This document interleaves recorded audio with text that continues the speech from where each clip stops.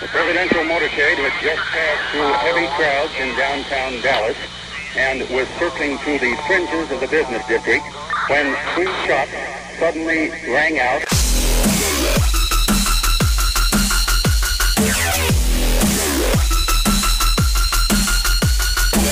Destroying the media lies and dismantling the narratives. One story at a time. It's the Adrian Slade Show. To rescue a nation, restoring America requires dedicated citizens to refound our republic. Peoples become nations by following those who lead them to worship the same god or idols and to act habitually as they do. The Greeks called these habits ethics. These change for good and ill as prominent persons change, or develop new ways of life, or foreign influences impose themselves. The general population tends to follow. Plato and Aristotle led subsequent generations to note that peoples tend to take on their leaders' characters. Some see such changes as betrayal. If these alienate a large enough proportion of people, the body politic itself loses the capacity to act as a whole. Enough disarticulation, and the body politic ceases to exist for practical purposes. Serious changes, regardless of their sources, lead some to want a resetting of the country on what they regard as its proper basis, or outright resuscitation. This is a piece from The American Mind written by Angelo Codevilla. This guy was an amazing critical thinker. And today, September 21st, he passed away. So we lost Angelo Codevilla. Great soul. I think he was with the Claremont Institute. The pieces that he wrote were amazing. And if you get an opportunity to go back through theamericanmind.org, you should go back and check out some of these. And in fact, I'm going to go ahead and continue reading this piece here so that you get an idea. This was his final work before he passed away. Machiavelli wrote that doing that amounts to refounding a nation, and that is considerably more difficult than founding one in the first place. What does it take to refound a nation?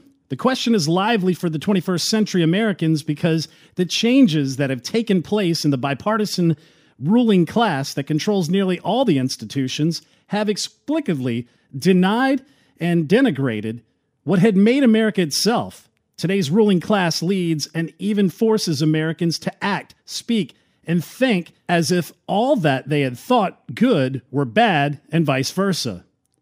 Almost as if a vengeful power had conquered the country. At least half the country yearns for some kind of rescue. Though history does not lack examples of nations rescued and refounded, most rescues involved overthrowing the dominion of foreigners rather than of mutated ruling classes. But as the book of Exodus shows, the removal of foreign influence is almost always much less than half the battle. Reference to foreign oppression is often a necessary, but always an insufficient factor. Charles de Gaulle's success against the Germans was not enough to overcome resistance to his efforts to restore France's corrupt body politic. Without a foreign focus, however, refounding can only be a civil war of variable temperatures. Abraham Lincoln's failure to avoid the Civil War is as a clear example as there is. Machiavelli's near equation of reform with refounding mostly abstracts from the fact that for nations and regimes founded on and tailored for the people's characteristics, repeating something like the founding is not possible once these have changed. Peoples are far less malleable than regimes. On the one hand, successive generations of Romans were able to reset Rome more or less on the basis on which Romulus had set it by killing his brother Remus, who had trespassed on what became the Urbes fundamental law, war against outsiders. Successive fathers of the fatherland reaffirmed that law. And when Cleomenes judged that Sparta's ephors had violated Lycurgus' constitution, he definitely reestablished it by killing the ephors and their followers. The Soviet regime's fundamental law was the communist general secretary's murderous discipline of the party, which suffused society with fear and uncertainty. When Mikhail Gorbachev tried to rescue tyranny from the feudalism into which it had fallen under with Brezhnev, he might as well have succeeded had he been willing to kill as Lenin and Stalin had done. Doubtless, rescuing disrespected constitutions has always required and will always require undoing of a number of enemies. But there is little historical evidence that peoples who have constituted themselves nations on the basis of freedom can convert that nationhood's lively memory into rebirth. Self-government ever reflects self, and lost civic virtue is almost as unrecoverable as lost virginity. We're going to get into the rest of this back in just a moment. This is Adrian Slade. So we're paying homage to the late Angelo Codevilla, a great mind, a great thinker from AmericanMind.org. This is basically, he's talking about how to rebirth a nation. You know, how do you take a nation that's already been founded, watch it descend into tyranny and corruption, and pull it back and reset it? So let's get back into this piece. Divisive leadership. The political conflict in which we are engaged pits some Americans who revere the legacy and memory of the republic founded in 1776 through 1789 against those who despise it and have corrupted the republic's institutions into an oligarchy. The concentration of corruptions in the ruling class does not minimize the reality that a part of the U.S.'s population are either uninterested in or opposed to any kind of restoration. We who resent that our ruling class's corruption deprives us of self-government are another part. Hence, governing ourselves again, resetting America on the basis on which it was founded, is necessarily by, of, and for only we who want it. In short, America has changed so much from what it had been just a half century ago that any restoration implies some sort of mutual alienation, separatism, or separation, or secession, whether as a substitute for civil war or as a result of it. What kind of conflict might it take to rescue ourselves from what we regard as contemporary American corruptions? The process of rescue necessarily consists of Republican Americans, would-be leaders convincing themselves and their followers to ignore, to disdain, and to resist the directions of society's commanding heights in favor of what they believe is more consistent with what America had been and should be again. It is essentially a revolutionary or counter-revolutionary process that requires equal doses of negation and affirmation. Silent secession by alienated individuals is inevitable and deadly. In 1967, hippie songwriter Arlo Guthrie invited those who wanted to drop out of America that they despised to mock its authorities by singing them the meaningless "You can get anything you want at Alice's restaurant." Millions of East Germans said to themselves, "On Mink," or "without me," as they pretended to go alone. Many more Soviet subjects also kept their heads down as they spat out official lies with ever more evident mockery. "Live not by lies," says Solzhenitsyn. In the long run, turning one's back, tacit hemorrhage of legitimacy dooms regimes, but it reforms and refounds nothing.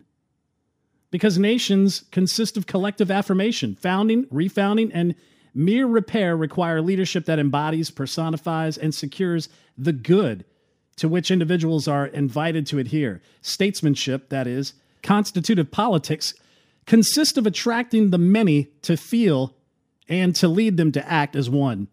This means leadership must consist of identifying with a cause common and attractive to the people, but to meld the assertion of collective authority on behalf of a prospect at odds with the dominant power of the day to affirm a better future while leading collective rejection of the present to say, quote, "Don't listen to them, listen to me and follow me, though it may cost you to do so," may be the most difficult message to formulate and deliver successfully, because it inevitably foments strife.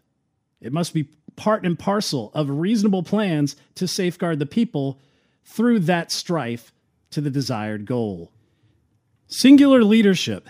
The larger the enterprise, the more diverse the people engaged in it, the more important it is that to be focused on one person whose own vision and character defines its substance and cohesion.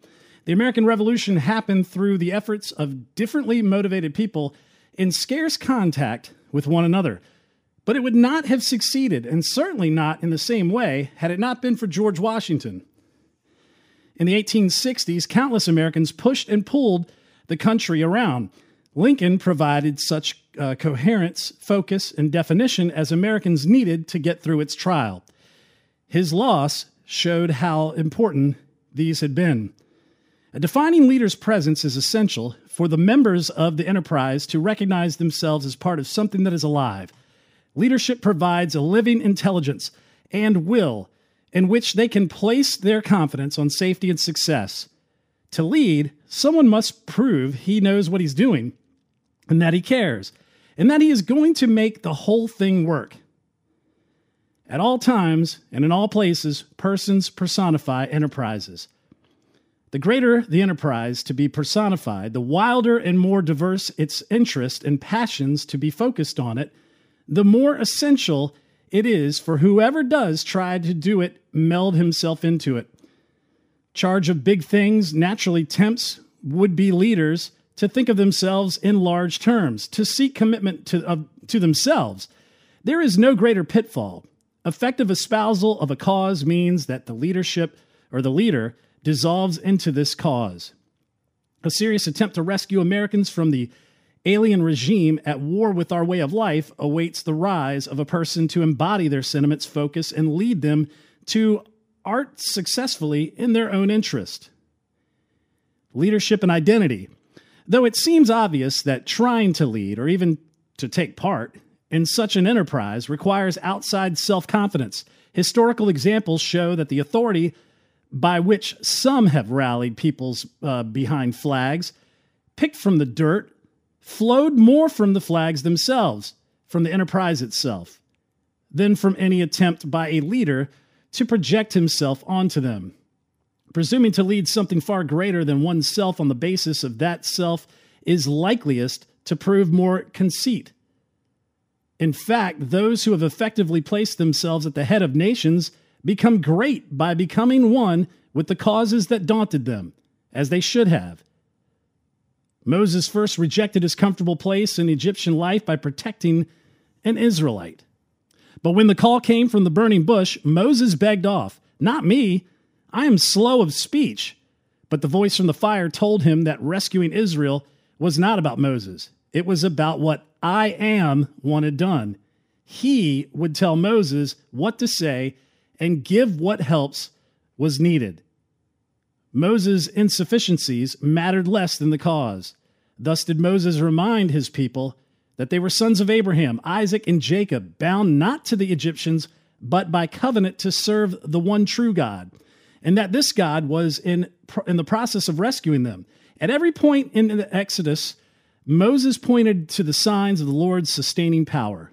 Moses organized them for survival in war. His successes rallied the people behind his leadership and enabled him to lead them into a new covenant on the basis of the Decalogue. This refounding arguably was as significant as Abraham's original. When France's entire ruling class dissolved, delivering the country to Hitler, Brigadier Charles de Gaulle, stranded in London, begged that class's better parts to take up France's cause. All refused. He resisted instinctively the prospect of doing it himself, comparing it to, quote, trying to cross the ocean by swimming. But then nobody showed up to shoulder the impossible burden. He put his personal insignificance aside and told his radio audience that, quote, some voice must be raised against the collaborationist outrages, and that, quote, tonight that voice will be mine. There was no other. History affords a few examples of a nation as thoroughly abandoned by its ruling class as France was in 1940, and of the reconstruction of an alternate ruling elite, piece by piece, individual by individual, as Charles de Gaulle accomplished between July 1940 and July 1945. His circumstances were special, as all are. But what de Gaulle accomplished was nothing less than to reinfuse life into a mostly dead body politic and to rearticulate a paralyzed one. He reconnected the French people with one another for a collective action on their own behalf. Founders and refounders turned people's resentments and hopes into action by asking them to think of themselves as together, as being in the same boat, as it were, and jointly dedicated to a nation greater than themselves, and hence to stand together, first in small and then in even greater ways. Inevitability, this means joining to overcome resistance. It means fighting and prevailing together in the name of their nation. Their successes counterbalance their inconveniences and burdens involved. Moses secured the Israelites' coherence and adherence to the Decalogue and the rest of the law because he fed them, defeated the Amalekites, and put the violent dissenters to the edge of the sword in the name of the Lord. In the name of France, de Gaulle asked people to regard the occupiers and collaborators as future, quote, prisoners or corpses, and to act only as commanded by La Resistance that he organized. But that encouragement was meaningful only because his troops, fighting alongside the Allies, delivered inspiring victories such as the Bur Hakim.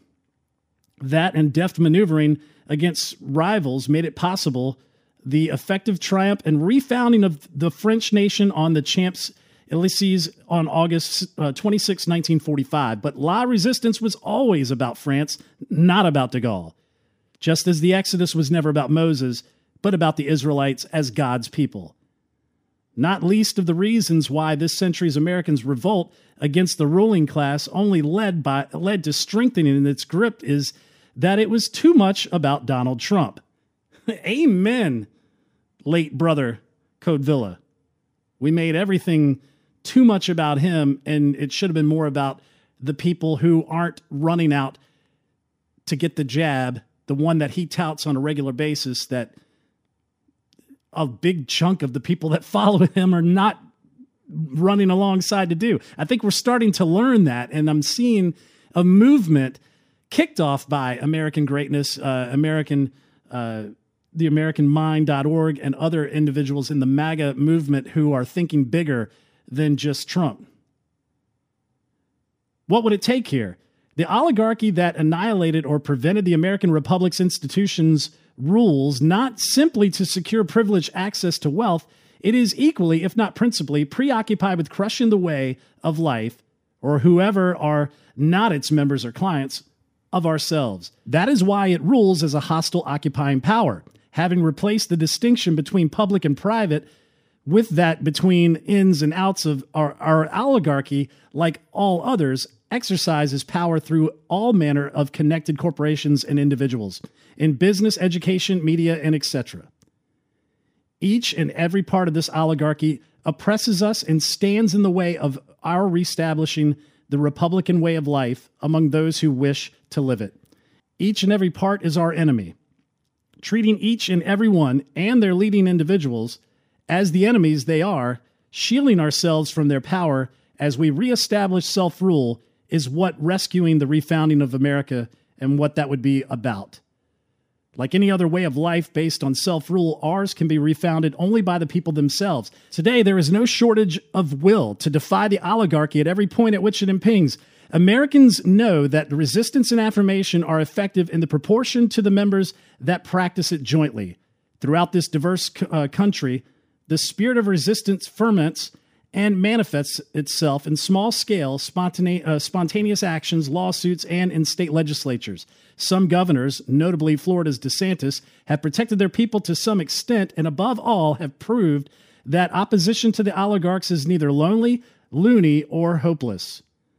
But because the oligarchy poses the problem nationwide and can bring its whole force to bear against challenges at any point, frightening it effectively requires marshaling the bulks of the Republicans nationwide for common action. That marshaling must begin by making clear that the battle is not about competing visions or of the common good, about under whose regime we Republicans will live, though many, if not most, of the actions by which Republicans can fend off the oligarchs will affect only parts of the people and perhaps only one of the oligarchy's parts. the marshaling will surely be most effective as part of a single national movement. Though many persons must be prominent within such a movement, human experience seems to dictate that it must recognize itself in one leader. Having checked the oligarchy's pressures, the leadership is even more essential for drawing the lines of demarcation behind which peoples who now belong to different regimes and even civilizations may peacefully live side by side.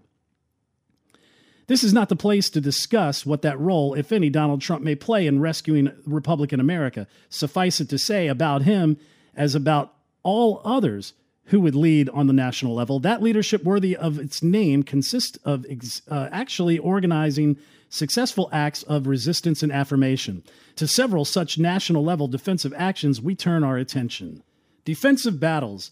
Defending Americans against censorship by the tech giants and the rest of the media on behalf of the oligarchy must begin with making clear that these are Republican Americans' enemies, which lie to us, build profiles on us that corporate partners will use to sell things, and that the Democrat Party uses to target and demean us.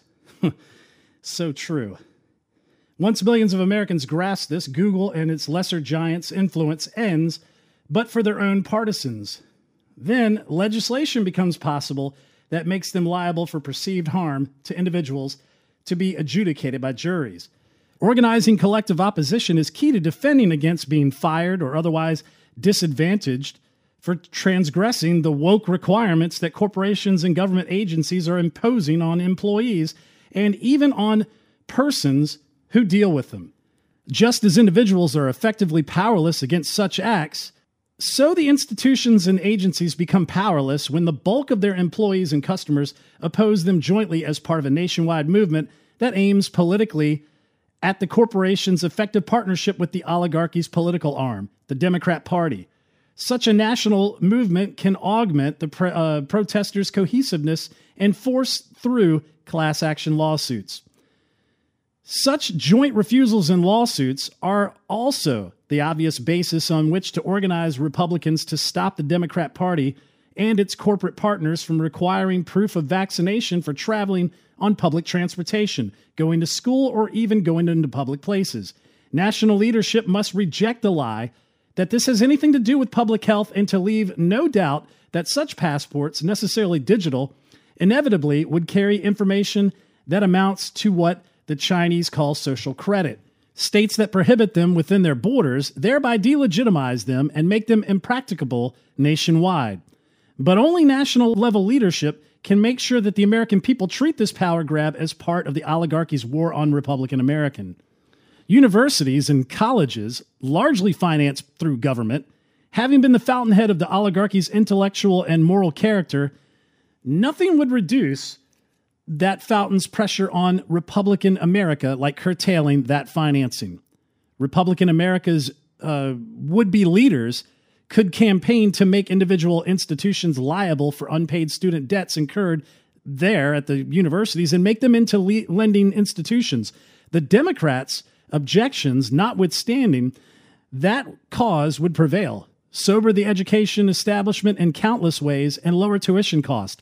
National level involvement in K through 12 education also having been a source of inflation and all manner of corruption, and attempts to use the Department of Education to remedy the harm that it has caused, having miscarried today's leaders, should, like Ronald Reagan, promise to abolish that department. And then do it, reminding parents that if they do not educate their own children, the government is sure to miseducate them. The oligarchy's perversion of the American law, its partisan seizure of the justice system and of the intelligence agencies and of the military, is the deadliest weapon in the war of annihilation it wages against our republic. Led and largely staffed by partisan Democrats, scarcely distinguishable from the private corporations and institutions it oversees, the bureaucracy legislates and administers against the rest of all of us. The Constitution? Are you kidding? Asked Nancy Pelosi. The oligarchy lets rapists and robbers walk and punishes only demonstrations against its regime. The only crimes are political. In fact, right now on the Hill, side note, they're talking about how domestic terrorism has exploded. Wow. What is their definition of domestic terrorism? We know, Patriot. We know. It's amazing. The intelligence agencies know, only pretend to know, the evils of Republicans. The armed forces leadership purges them as the enemy within. The oligarchy, having seized our constitutional system's control, only a presidential election can take this weapon from them. But wise leadership can circumscribe its efforts as it prepares such an election, depriving these perversions and seizures of any shadowy or any shadow of legitimacy is key.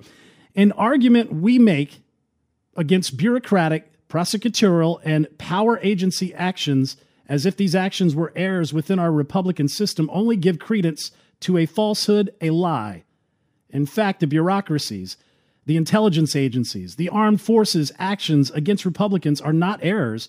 They are the oligarchic regime's acts of war. As the majority of Americans grasp that reality, they deprive the regime's powers of the legitimacy that gives them force.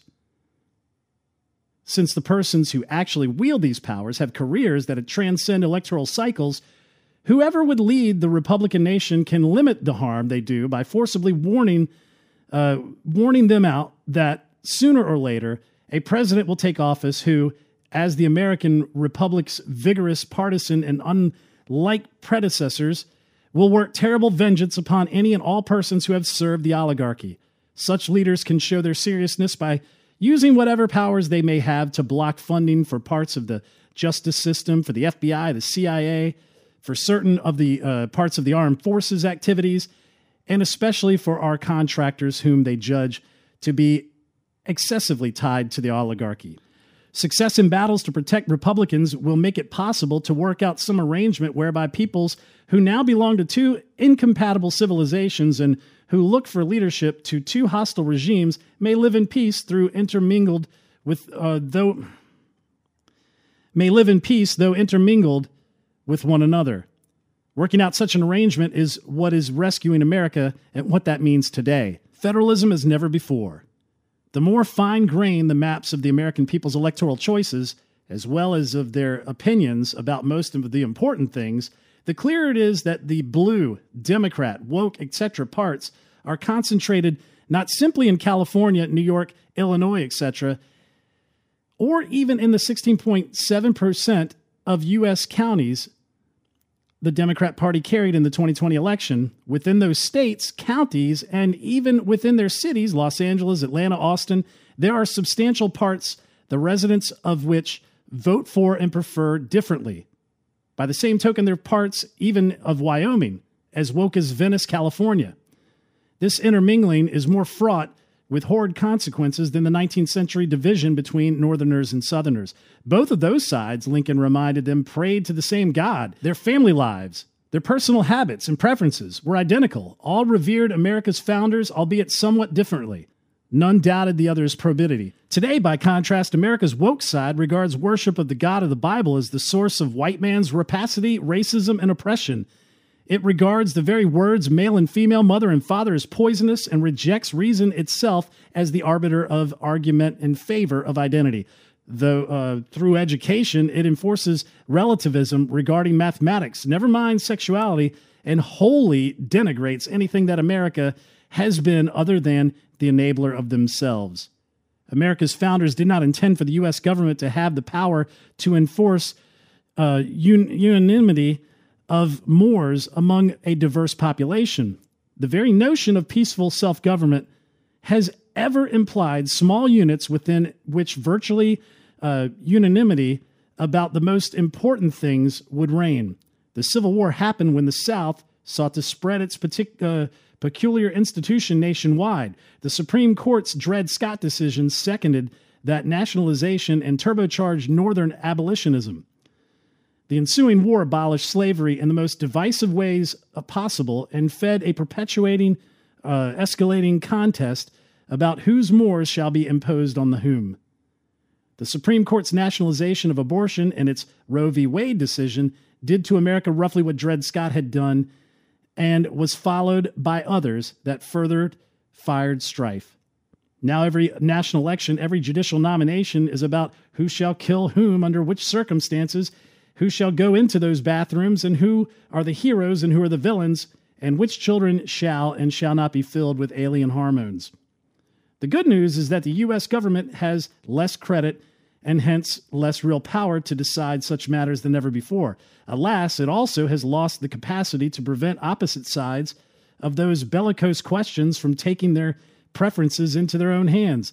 The United States of America is coming apart. The only question is whether it finishes doing so to avoid violence or result thereof. Republican Americans' success in the aforementioned defensive battles should convince the oligarchy to limit its absolute power to the people who want to live under it. The persons whom the Republicans choose in successive elections will have substantial power to define the terms by which America's tribes relate to one another. Maximum latitude for each and minimum interference with the other should be the guidelines. Affording maximum autonomy to each is essential to ensure peace among people who identify with civilizations at odds with each other. The U.S. Constitution's letter gives nearly all powers of government to the states and reserves unmentioned ones to the people. Surely that includes powers over bathrooms, marriages, who competes with whom, in which sports. It certainly includes power over elections. Customarily, we have regarded countries and cities purely as legal creatures of the states, enjoying only such autonomy as the states may concede. Through a federal statute granting broad autonomy over such matters to the states, constituted subunits, and giving enough like-minded people the power to form units that enjoy such autonomy would run against more than a century of court decisions. It finds no barrier in the Constitution's letter. Congress and the president can do this. The alternative is already unfolding. People on all sides have learned to, quote, stop me if you can, is today's operative constitutional law. Pretty soon, everywhere will be a sanctuary for something. The willful and well-organized obey what they will and disobey what they dare. Better for all if the separation follows the law of logic rather than force. What then? Geographically, Republican America will reign from shore to shore, from Canada to Mexico. Its birth rate, its educational system's products, its economic vigor, its social stability, its degree of happiness will reflect how fit today's Republicans are for self-government. We cannot foresee and should not speculate how their successes and failures might affect woke America. We can be sure, however, that radical decentralization at home can only reduce the matters with which U.S. foreign policy deals, and hence increase the likelihood that they be dealt with soberly. That's Angelo Codevilla, a piece from the AmericanMind.org. We lost him today. God bless him, a great thinker. Go back and read some of his works. You will not be disappointed. I'm Adrian Slade. Thanks for tuning in. Check out the podcast, iTunes, SoundCloud, Stitcher, Google Play, Spreaker, TuneIn, iHeart, Spotify. You can also get the channel on the Roku app in your Roku streaming store. You can also donate anchor.fm/Adrian Slade /support or call to be on the show 1929 GoGo USA 1929 GoGo USA. God bless.